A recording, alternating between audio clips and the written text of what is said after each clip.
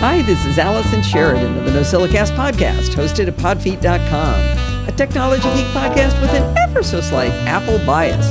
Today is Sunday, October 8th, 2023, and this is show number 961. Well, before we dig into the show, I want to let you know that there will be no live show next Sunday, October 15th. Steve and I are off to Utah to see the annular eclipse with our good friends Dean and Suzanne. Now, because the NosillaCastaways are awesome, I already have the content for the show next week. So yet again, you'll be getting the episode early. But if you're someone who doesn't open their presents till the actual day of celebration, I hope you enjoy the new show on Sunday or Monday, wherever you listen. 2 years ago, on October 5th, I stopped using any services from the company Meta. That is, Facebook and Instagram. Now, I didn't technically quit these services. I just quit going into them, and I removed them from my devices. I made this change after Frances Haugen, former data scientist at Facebook, testified before Congress. While working at Facebook, she was tasked with studying how the company's algorithms affects users. The algorithm does things we not only didn't know it was doing, Facebook didn't even know it was doing. Her team studied the results and presented them to leadership, and as a result, her team was shut down. When she left the company, she copied thousands of confidential documents and gave them to government officials. Two specific things examples she showed, stood out to me most as I watched those congressional hearings. One was an ad targeting teenage girls for pro-anorexia websites. Let that sink in for a minute. The second one was an ad campaign for a Skittles party. Since many had not heard of a Skittles party, she went on to explain that this is where kids go into their parents' medicine cabinets, dump all of their pills into a pillowcase, they shake it up, and they grab some to take. Now, while neither one of these ads ever ran because they were actually honeypots done by some watchdog groups, the Facebook algorithm approved both of them. There was a lot more in the hearings, but that was really the final straw for me. I knew a lot of stuff was going on, but it wasn't in black and white right out there in front of it for me, and I felt like I had to take a stand. So I left Facebook and Instagram 2 years ago. Now, I was never a big fan of Instagram, but I missed Facebook quite a bit. The habit was a big part of it, so for the first few months, the temptation was really great to go back. But after a while, I got used to not wasting time scrolling through the service. I also realized how little I really missed. I shared connections with a lot of people I don't know, but maybe know me through the podcast, or were friends of friends, or acquaintances of acquaintances, or maybe were people I knew a long time ago, and we don't really need to stay connected. So as a result, there was a lot of glop to scroll through before I got to content I actually cared about. But there was a big side effect I did not anticipate. It was actually harder for me to communicate in real life with my real life friends. They'd say, "What's going on, Allison?" And I'd say, "Hey, Forbes did this really cute thing on Saturday." And my friend would say, "I know, I saw it on Facebook." Okay, they didn't say it that way, but that's what it sounded like to me. They just go, "I know, I saw it on Facebook." But that made me incredibly sad because it's like, okay, I don't know what I can tell you because I don't know what you've already seen. And it just made me sad. It also made me sad when Steve would mention something adorable Kennedy did in Texas, and I didn't know about it because it was on an Instagram story. I talked to my friends and family about how sad this made me, and they've tried over the last 2 years to accommodate my choice to not participate in Meta services. My friends simply listen to my stories of my adorable grandchildren, and they try to pretend they don't already know about it. My kids post pictures to our family threads and Instagram to try to keep me up to date. But it's still hard. I'm missing my own family events. During this last 2 years, Twitter has become a dumpster fire, as everybody knows, so I've slowed down my usage there quite a bit, and I've moved to Mastodon for my non-family fun interactions. Twitter's so awful now that it's starting to make Facebook not look all that bad. I'm kind of reminded of, my father once said he wouldn't allow us to watch the TV show MASH because it was so sexually explicit. Many years later, I caught him watching MASH. I pointed out the inconsistency, and he said, "Yeah, but you know what? Now everything else is so awful, MASH doesn't seem all that bad." You can probably tell where this is going. I've decided to go back on Facebook and Instagram so I can enjoy my own family's posts again. My plan is to dramatically reduce the number of people I follow on both services and maybe even cut it down to only my own family. If you're one of these people who pay attention to who stops following you, please don't be sad if you see me disappear. Instead, follow me over on Mastodon. Now, I've started to pile through all of these lists of names, and I spent about an hour on Facebook, and I cut it from 562 people down to 450 people. So it's going to be a long time before I can get that scraped down to people that my family and maybe my closest friends. I've done a lot with Instagram, and that one was even more interesting. I went through and it's like 3 or 4 taps to get rid of one person. And so I'm like, tap, tap, tap, tap, tap. Okay, tap, tap, tap, tap, tap. I did it, went all the way down to the bottom, and I went out and I had only gotten rid of about a fifth of the people. So I went back in and there was a whole new list of people I had to scroll through. So it is going to take me a while to really pull this back, but I really want to isolate this down to the people I really want to follow. Anyway, and please, again, don't take any offense if I erase you, if I turn you off, because I'm just trying to survive like everybody else. Now, I may even join Threads, but I'm just not sure about that. While a lot of the tech nerds I enjoy are on Mastodon, there are a fair number of well-known people I enjoy reading who are calling out their Threads handles now. I may give it a poke and see if it brings me joy, and I may jump in there from time to time. Now, I do feel like I may have disappointed some of my champions who applauded my move to leave all things meta, and for that I apologize. I'm definitely not leaving Mastodon, and I'm deliriously happy with the Slack community we built at podfeet.com/Slack. But Kennedy, Parker, Teddy, Forbes, and Sienna are calling me over on Instagram and Facebook. I told my family that I was going to go back on Facebook and Instagram, and my daughter-in-law instantly said, "Thank you!" So that was really cool. Anyway, I'm fully aware that this has been a lot of rationalization, but the important thing is that I think Mark Zuckerberg has learned his lesson.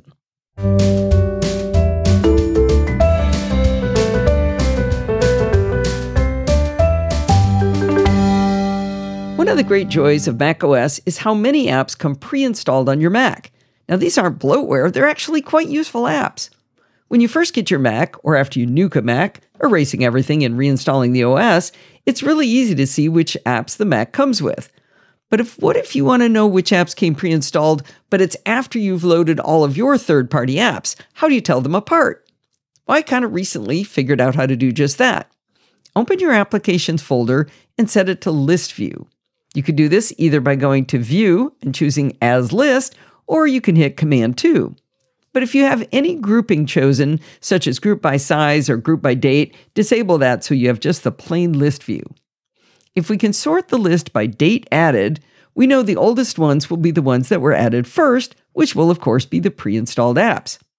With the application window open in Finder, go to the View menu and choose View Options, or use Command J to then open those same options. In the window that pops up, check the box next to Date Added and then close that floating window. You can also add columns to your view by right-clicking where you see the existing column options, and you could choose Date Added. So there's kind of 2 ways to go at that.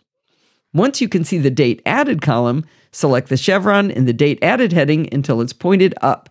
You should see the Utilities folder at the top because that's the first thing Apple installs. Utilities should be followed by the rest of the pre-installed Apple apps. As you scroll through the list, you will eventually find a non-Apple app, and that'll be the end of the pre-installed apps. In Ventura, where I first tested this, I had 16 apps in the Utilities folder and another 40 non-utility apps for a total of 56 pre-installed apps. Now, I know this tiny tip isn't life-changing, but it's kind of fun to look through all of the apps that Apple pre-install for us. One of the greatest sources of content for the NosillaCast is the adventures I go through each time I do a Nuke and Pave on a Mac. Now, by Nuke and Pave again, I mean a clean install of the operating system and not doing any migration of any apps or settings from my previous installation. Now, the process I follow has evolved over the years, and I find that interesting. The last time I did a Nuke and Pave was just a year ago in September of 2022. That particular nuke was because things had simply gotten fiddly. This year's Nuke and Pave is because of the battery problems that continue to plague my 2021 14-inch MacBook Pro. It's kind of a nice time to do it anyway, though, since macOS Sonoma has just been released.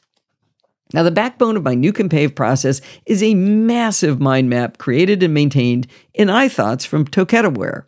I started maintaining this mind map of doom, trademark Donald Burr, many years ago. The right side of the mind map is for app installations, while the left is all of the configurations I need to do for various tools. Both the apps and the configurations are sorted into mission critical, high priority, and low priority. I've become more rigorous about keeping the mind map up to date during the year when I add a particularly complex application, so that makes the paving part of the process much easier. When it's time to do the migration, or I should say pave, I do another pass through the mind map to remove apps I no longer use and to compare the list to the new apps I've installed. I certainly do not add every new app from my Mac. One of the joys of the Nuke and Pave is having a system with only the apps I actually use, not every app I've ever evaluated. One of the great enhancements I added to the mind map in 2022 is a section called Prep. This is a list of the apps that require a little bit of tender loving care before the migration. Often it's because they don't sync settings through iCloud or they don't have an obvious migration path. Some require an export of settings and an import on the other side, for example. It turns out in iThoughts, you can create links between nodes. This allows me to have a prep section of nodes that are simply the name of each app that needs special handling, and then each of those linked to the complex configuration instructions over on the left-hand side. Now, one of the more annoying steps in the prep section says, 2 days before nuking, start a carbon copy cloner clone of the backup drive to the Synology. So the problem to be solved here is a backup isn't a backup unless there are 2 copies. So as soon as the drive gets wiped, that would no longer be a backup. So I need to back up the backup drive. Now, I ran into this 2 days before nonsense the day I wanted to start the Nuke and Pave. I started trying to remember how I do it, and then I bugged Stephen Getz asking him for advice. While waiting for him to respond, I reread my 2022 edition of my Nuke and Pave post, only to discover that every single year I do the same thing. I try to figure out how to do this backup to the backup, and then I bug Stephen Getz. So anyway, I started following the steps from the 2022 edition.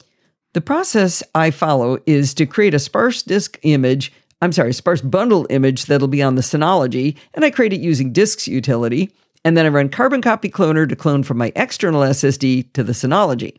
The problem I ran into, and I run into every year, is that it takes forever. Remember I said I have to start this 2 days early? Well, I ran Carbon Copy Cloner overnight, and it had only moved 250 gigabytes so far out of 1.76 terabytes. Worse yet, it was transferring data over gigabit Ethernet from my Mac to the Synology at only about 200 kilobytes per second at that point. Not megabytes, kilobytes. All right, I figured a way around this problem of how long it was taking to back up my backup to the Synology. I dusted off an older 1 terabyte Samsung T3 SSD, and I connected it over USB-C to my Mac. I created a 900 gigabyte sparse bundle on that drive. I then told Carbon Copy Cloner to clone from my 2 terabyte Samsung T5 real backup to that smaller SSD. Now, the brilliant part was I told it, don't clone my original photos library, don't clone Dropbox, and don't clone Google Drive. That way, the sparse bundle only ended up being 745 gigabytes, and it fit easily on that disk.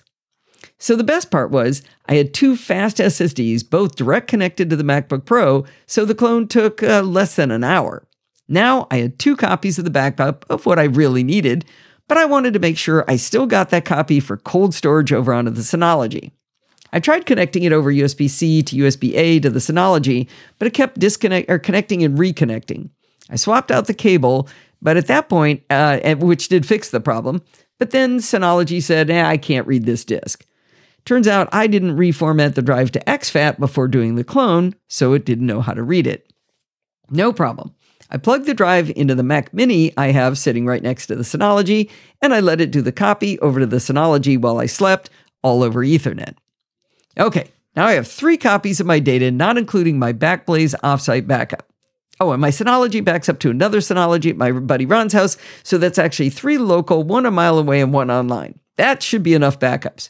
Time to start the process of erasing and installing macOS Sonoma from scratch.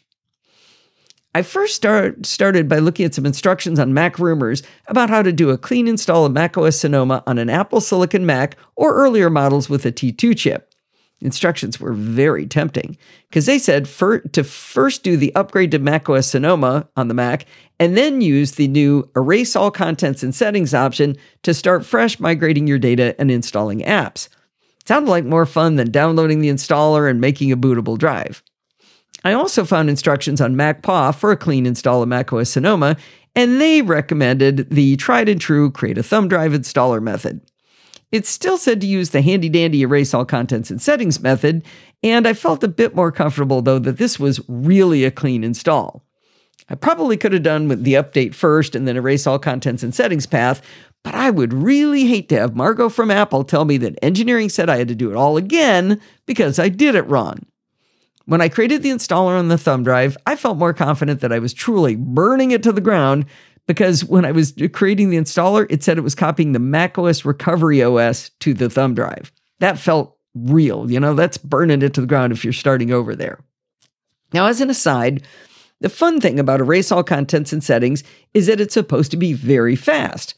Since your data is encrypted, it's really just erasing the encryption key.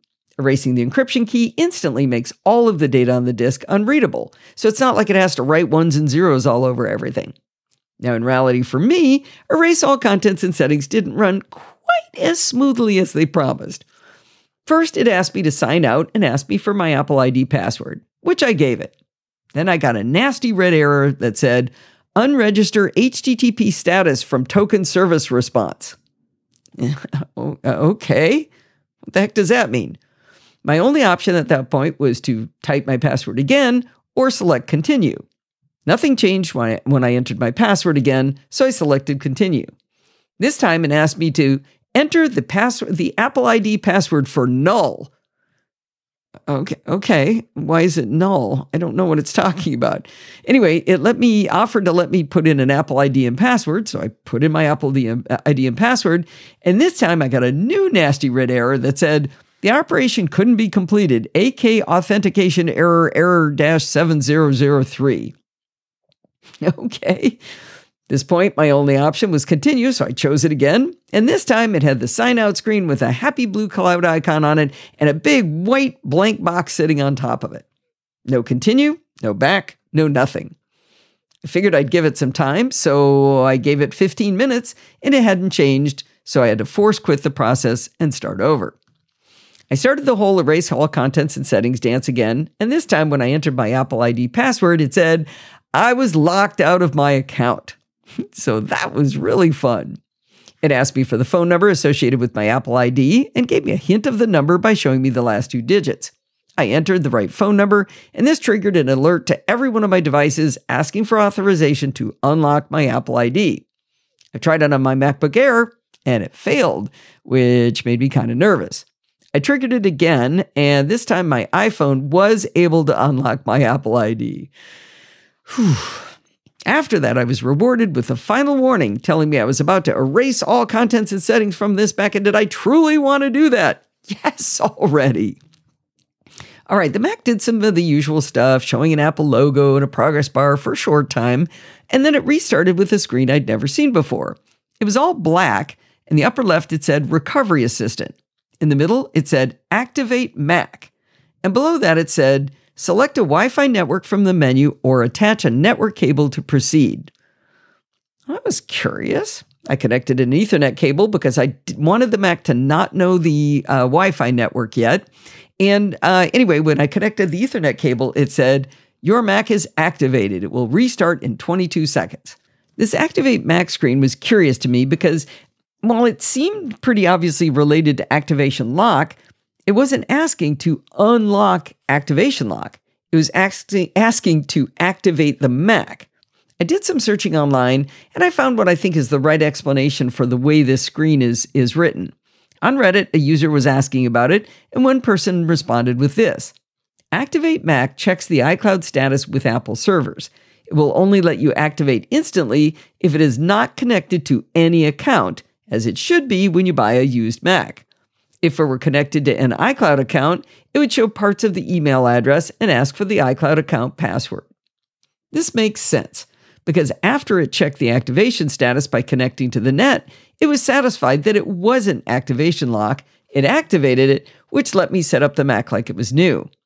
I think what made this non-obvious to me was I thought I was still in the erase everything phase, but I had evidently crossed over into the set up a new Mac phase without actually realizing it. All right, we now have a fully nuked machine. Now, as you may recall from my article just last week, how's that MacBook Pro battery problem going? The purpose of this year's Nuke and Pave is to try to definitively discern whether it's one or more of my third-party apps that are causing my MacBook Pro to have such poor battery life. If a clean install with no third-party apps installed still has the battery problems, then it's back to engineering to figure out what's wrong.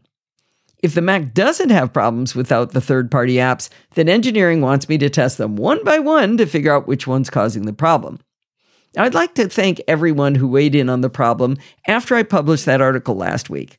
Jill of Kent wrote me an email suggesting it might be faster to install half of my apps, run the battery test, and if it doesn't drain, install another half until I find the pile that includes the app that causes the problem, and then start cutting that piece in half.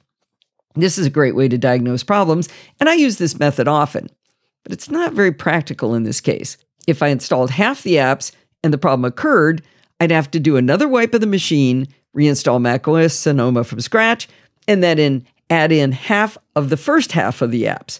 Very time-consuming and tedious. Several people, including Dan Weeder, Sandy, David Price, and Ray Robertson, were all in my camp thinking Apple should give me a new MacBook Pro. It was really nice to have friends back me up like that.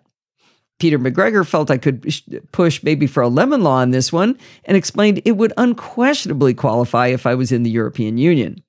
While I love having these champions on my side, I'm still not convinced that this is a hardware problem.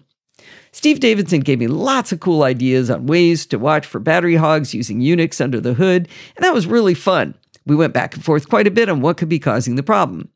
George from Tulsa chimed in with some interesting ideas, including asking me whether I was running any Catalyst apps. That is, apps written for iOS, but run on Apple Silicon apps. I do run some of those. But let's pick up the story after the reinstall.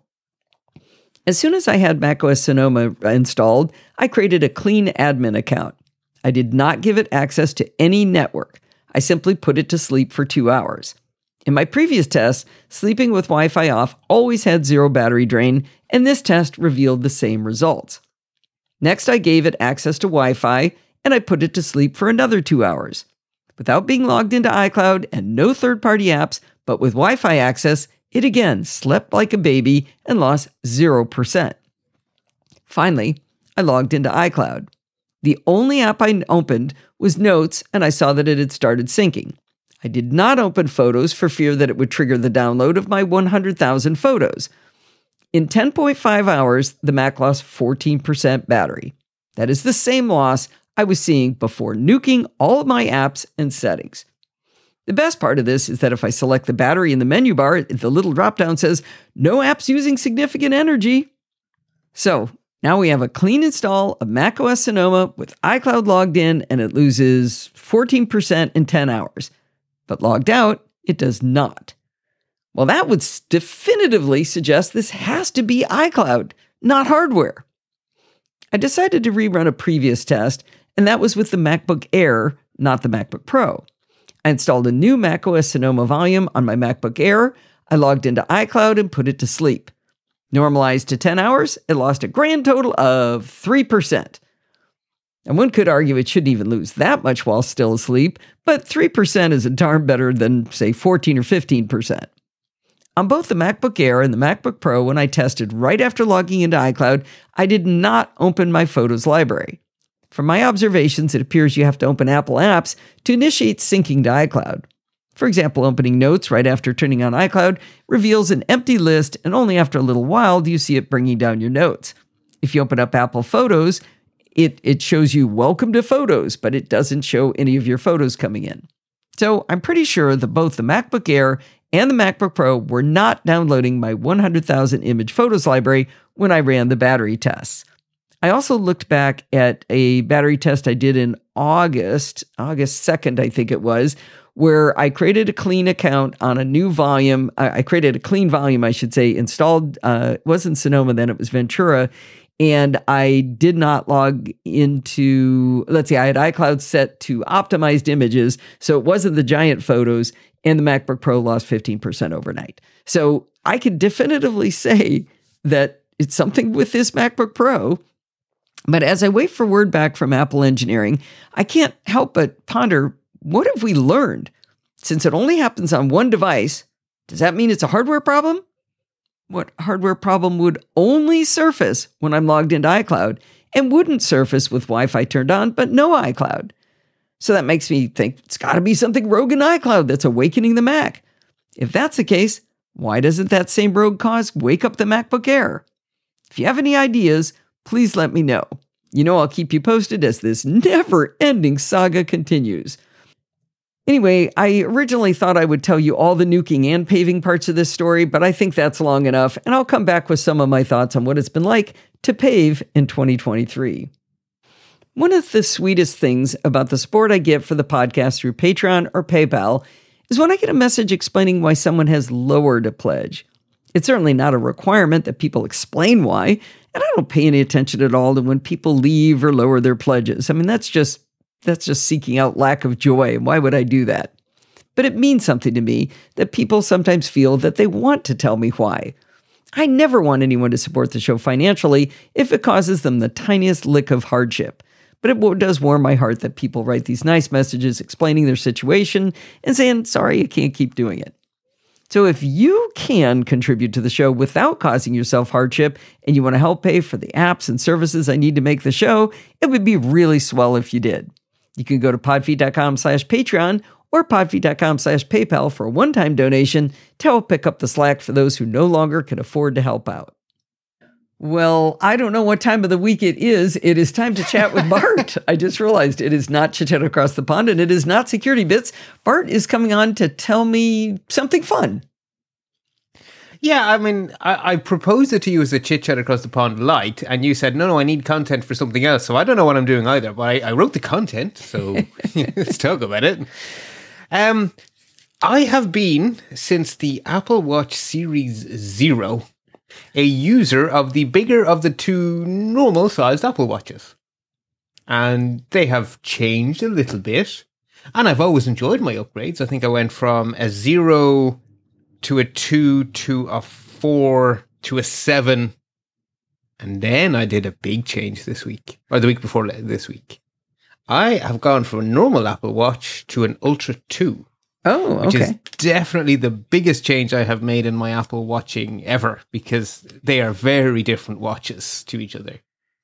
Yeah, I'm jealous of the Ultra because I really think the form factor is cool, and I would love to have it in a size that didn't look like I had strapped an amateur radio to my arm or something. It's big, yeah, yeah. I mean, I've always had the bigger watches, and I was very surprised. So, first thing actually I will say is this is one of Apple's new completely carbon neutral products. And the box is completely plastic free. Oh. And it was actually a real joy to unbox it because of the nice cardboard box. It's actually easier to unbox. It's arguably a little bit less pretty.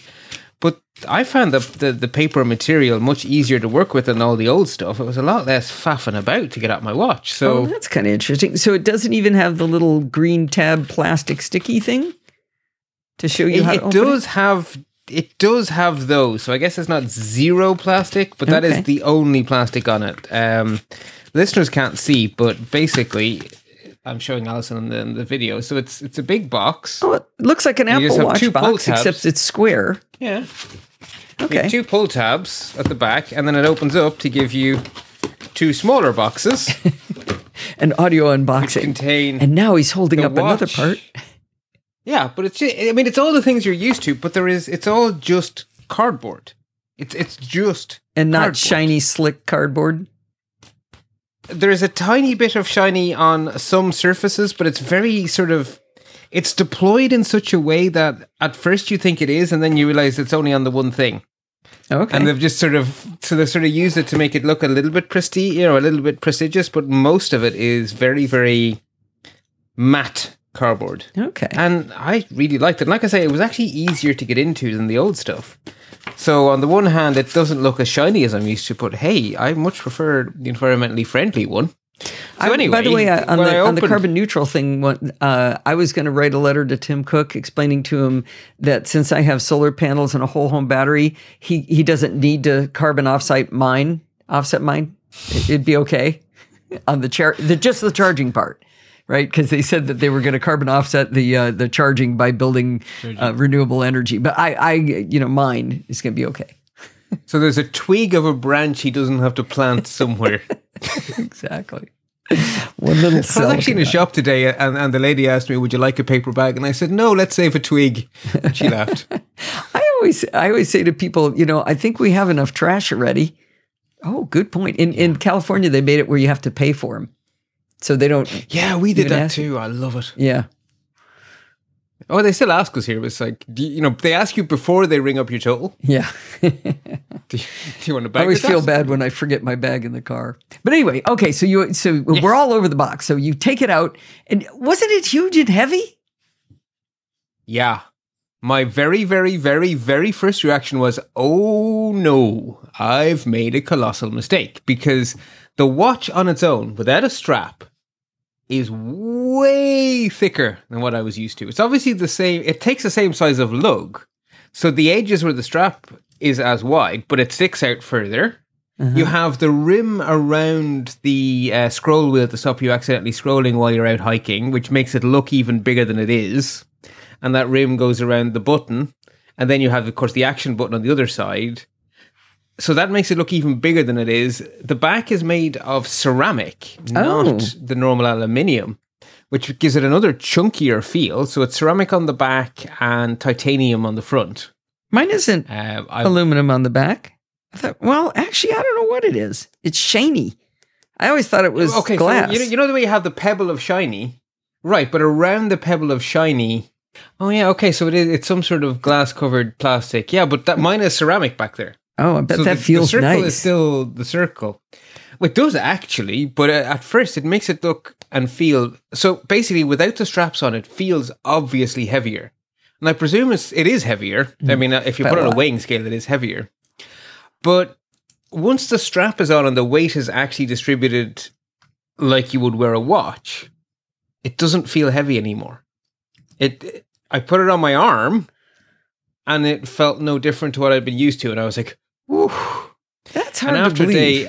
That's really interesting. I'm not saying you're not telling me what you experienced. I can't I was imagine. Relieved. Yeah.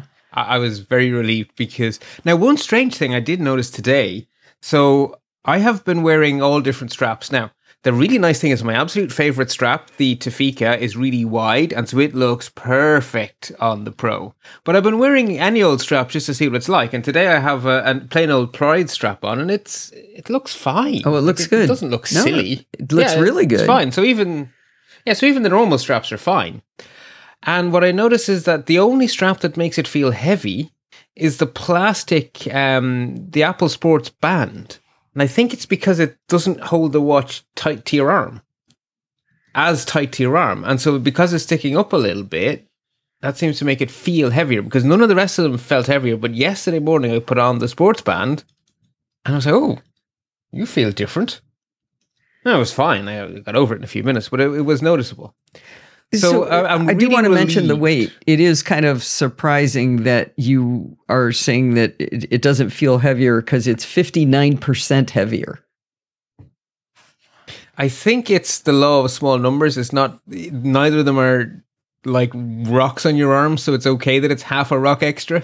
Yeah, it's like 25 grams though. I mean, people are talking about being able to tell the difference between the iPhone 15 Pro and the 14 Pro, and that was less than 10 grams, I think, wasn't it? Yeah, but the theory on that is that because it's a change in distribution. And so the moment of inertia. Sure, these are very small, so the moment is tiny. I guess. I always wanted to have a stainless steel watch, and I never bought it because I was afraid it would be too heavy on my arm. But yeah. Well, as I say, I was worried for the first bit, but no, I've had it now for a week and a half, maybe even 2 weeks at this stage, and it's fine. It's actually really nice. I'm completely happy with it. Relieved. And any brief moment of, oh my God, kind of vanished when I got used to the screen. Because yes, it's big, right? It's a very big screen. But it's also really high resolution. And it's really crisp. And when they said it does 3,000 nits, I didn't know if that was a good thing or a bad thing. It sounded like a big number. Mm-hmm. it's very bright. So we've had actual sunny days. It is so clear on a sunny day. It's also the first time I've had a sapphire screen instead of a glass screen. And it has a clarity that it's hard to put into words, but it looks clearer. And it doesn't seem to reflect in the same way. It doesn't seem to have glare problems in quite the same way. It doesn't catch the light the same as the glass one does. It's very hard to describe it, but it looks different, better. Well, I could see how if it's not refracting light too inside, if the light is coming out collimated and not refracting on the surfaces on the inside, that would make it be clearer and also brighter. Yeah, there's a different quality to it that I really like. And it's also completely flat because it has the rim to stop you scratching it. That's what I want. An outdoor watch. That's what I want. I want the flat display. I think that would be nifty. Yeah. So I think part of the lack of reflections must be the flatness, because a curved surface is always going to catch the light, right? Because everything's at a tangent to a curved surface. But the other thing that's amazing is this thing has a much longer battery life than my Series 7 had, and it has a bigger screen. And there are times, particularly in the kind of lighting you have indoors. So in the office, I really noticed it. I thought for a moment my watch wasn't going to sleep. It absolutely is. It's just that its powered off mode is so bright that you can hardly tell if you're not outside. So indoors, it's as if my watch is just always at full brightness. The only difference is the seconds vanish. So you know the way the complications become simpler. Yeah. So the complications simplify. And if you really pay attention, it's a little bit dimmer. But it feels like it dims to like 75%. Not to like 25%, like the other one did. And when I'm cycling, it is such a difference. Like, it is so clear. Oh, that whether matters the watch a lot. is awake or asleep, it's so clear. Oh, it's so pleasing. Now, part of that is just that it's bigger, but it is like when people say, "Oh no, it has a better quality screen," it is eye-opening to me how much better this screen is. I'm genuinely very, very impressed. Now, Bart, let's be honest. This audience knows you're never out in sunshine. Well, no, it never lasts for long. We have sunshine and showers. It's very common here. If you don't like the weather, wait 30 minutes. The other thing, of course, the big screen provides you with is the ability to have the new watch face with the extra stuff around the edges. So I always use the modular face because it lets you have the most possible complications. Right. So now I have the ultra modular face, which gives me the time in big writing, 6 small complications, 1 giant big complication, which I use to show me the rain for the next 5 hours. Yeah, 1, 2, 3, 4, 5. And it has the thing around the side where you can either have seconds or the altitude. Now, I'll be honest, that's a gimmick, but it does look pretty, so I left it on. So I can tell you that I am 62 meters above sea level. I think that would actually be kind of fun. I can also tell you that when the watch lost its connection to Apple Weather, the altitude went nuts because it's barometric. So if it doesn't know the weather, it can't estimate your altitude. Wait, why does it have to know the weather in order to know your altitude? That doesn't make any sense. Because it measures your altitude by a barometric pressure. So if it doesn't know what sea level pressure is today, how can it know how different you are from sea level? It's like on an airplane. You have to set the altimeter before you take off, or you're going to crash. Yeah, I'm not talking about it doesn't know the altitude. No, but what? What's weather and altitude got to do with anything? Okay, so the sensor that empowers this is an air pressure sensor. Okay, that's what's telling it the altitude. That's how it's figuring it out. Yeah, so you change air pressure by a certain amount when you go up or down. But in order to be able to give you an actual number instead of a difference, it has to know what the air pressure at sea level is. But your phone, it doesn't know. That has nothing to do with you. That's where the weather you're not comes at sea into level. It. Right, that's where the weather comes into it. The weather tells it what 0 is. It measures what you are. You take the two numbers away from each other, and then it tells you that I'm at 62 meters. So this is interesting. I think I see where you're going now, but if nobody else has experienced this, there's been a big problem with people not having the weather complications showing weather on the watch. The weather. But if I tap into it, it always knew. So the watch knew, it just wasn't showing on the complication. Right. So the altitude would jump around from, at one point I was 50 meters below water, which I thought was interesting. It was raining, but I still was pretty sure I wasn't 50 meters below sea level. Then I was 105 meters above sea level. And then I was back at 62, which is what I know to be correct. And it seems that when I tapped on the rain complication, it would bring me to the sunshine. It wasn't, even when I was tapping on it to get information, it was never quite right. Because when you tap on the rain complication, it should jump you straight to the rain screen. When you tap to the temperature complication, it should jump you straight to the temperature screen, but it wasn't. So I thought that was, I got all excited that I could see, and Bart needs to see the temperature and the rain. I need to see the temperature and the UV index to know how much sunscreen to put on or whether I need it at all. And I thought it was just poorly done. This was the first time I ever tried to put both on the watch at the same time. And I thought, oh, that'd be cool. And I thought, they implemented it badly. It's always going to show me the same thing. Whichever one I choose is the same for both complications. But I only got my weather working today. And sure enough, I'm allowed to see the UV index and the weather at one glance. Yeah. And if you tap on one, it should bring you straight to that screen in the weather app. You would think. And when you tap on the other... Well, that's how I'm it's afraid to touch it, though, Bart. I'm afraid Don't look at it funny. It'll stop working. I just got it working today. I wanted to see if Apple would ever just fix it. And no, they're not fixing it. You have to go in and do it yourself. Now, so I love the Ultra watch face because of how much I can see at once, and it's just amazing. Also, one of the things you can have now, I don't know if this has been around in other Apple Watches, but I have a complication that is a real compass that actually tells me the direction as I move my arm. It actually updates in real time with the compass, which is so cool. I actually forget. I know I've had it. Allow the compass to use your location. Well, that would make sense. Compass can be affected by magnetic materials and watch bands. Pay attention. Okay. Don't walk off a cliff. Yeah, that's on the other watches too. That's pretty cool. It says I'm at 123 feet. It does that while it's a teeny tiny complication, and because the screen is so good, you can read it just fine. Actually, I'm glad you showed me that. I thought that only the Ultra had this backtrack thing where you could go, like you go hiking, you could tap on backtrack, and that way you can find your own way back if you get lost in the woods. I thought that was only on the Ultra, but it's actually on my Series 9. Oh, that's good. So great. I don't know if it's Series 9 only either. It might be back farther than that too. Further than that. Yeah.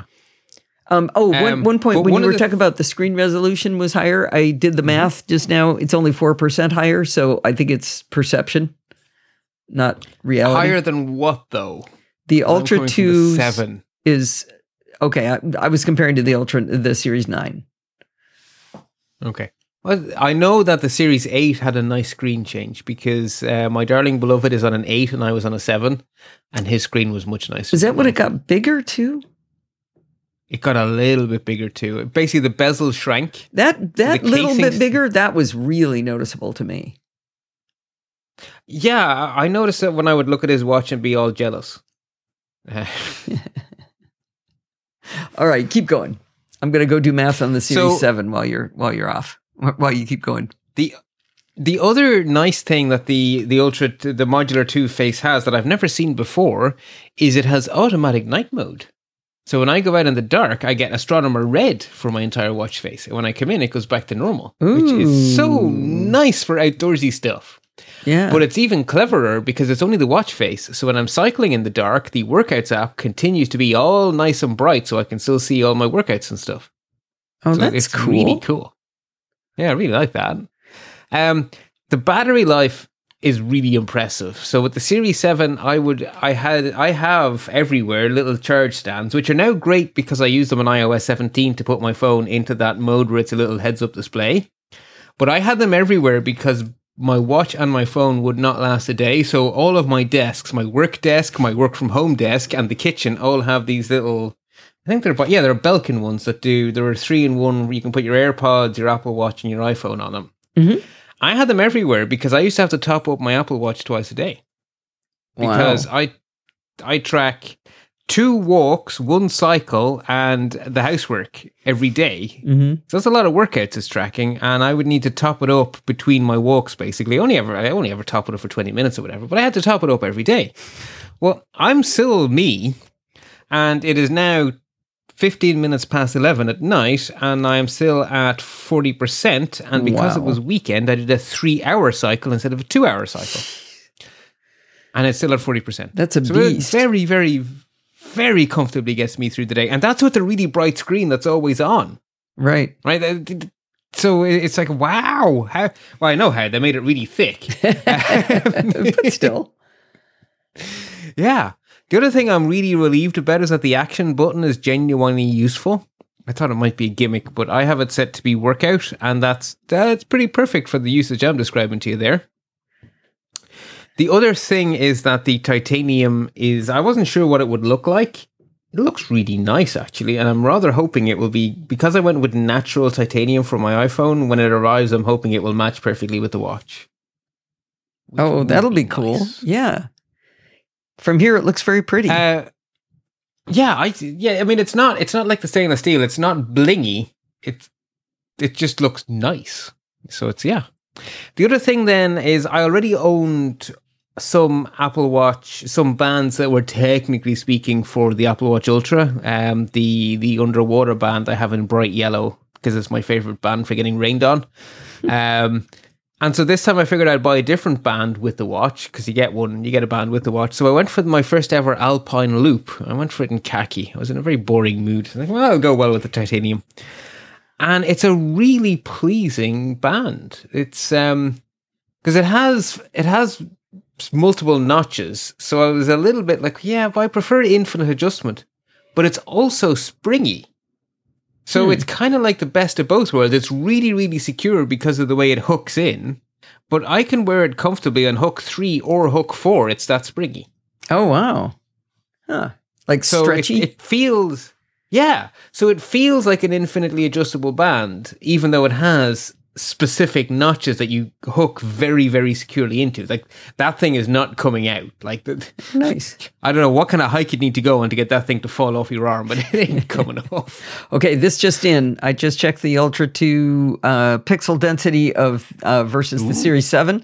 31% higher density. So that is definitely noticeable. That you'll notice. Yeah, I will now grant you that. Yeah, I certainly noticed it. Yeah. The other nice thing about the Alpine Loop is it's light, it's comfortable, and it's still comfortable when it's wet. Yeah, that's the trick. This is important to me. Yeah. That's why I don't wear those fabric-y ones. Just because I work out a lot and I sweat, and then I take a shower, and it's always ugh. Yeah. So these feel nice. Yeah, I want to ask another question on the action button. When you say it starts a workout, does it start a specific workout? I didn't do that because I do walking and cycling. Right? But it could have? It could have. So then it's no different than a complication. It's not doing anything more. But I freed up a complication. Yes. I'll give you that. Yeah. I'm just thinking about it because Stephen Getz has been asking if there's a way to write a shortcut that would allow you to tap a complication that would start a specific workout. And I don't think you can. Well, you can you can make it start a shortcut. And I have heard people do things like, if I tap the action button at 9 o'clock in the morning, it will do this. And if I tap the action button at 5 o'clock in the afternoon, it'll do another thing. Right. So basically, if statements in your shortcut to say, if it's the morning time, I'm going for a walk. If it's the afternoon, I'm going for a cycle. So you can do things. I think John Gruber had one where if the phone is face down when I hit the action button, I want it to be the camera. But if the phone's already unlocked, I wanted to do something else. Oh, jeez. Yeah. You can do a lot of things with it.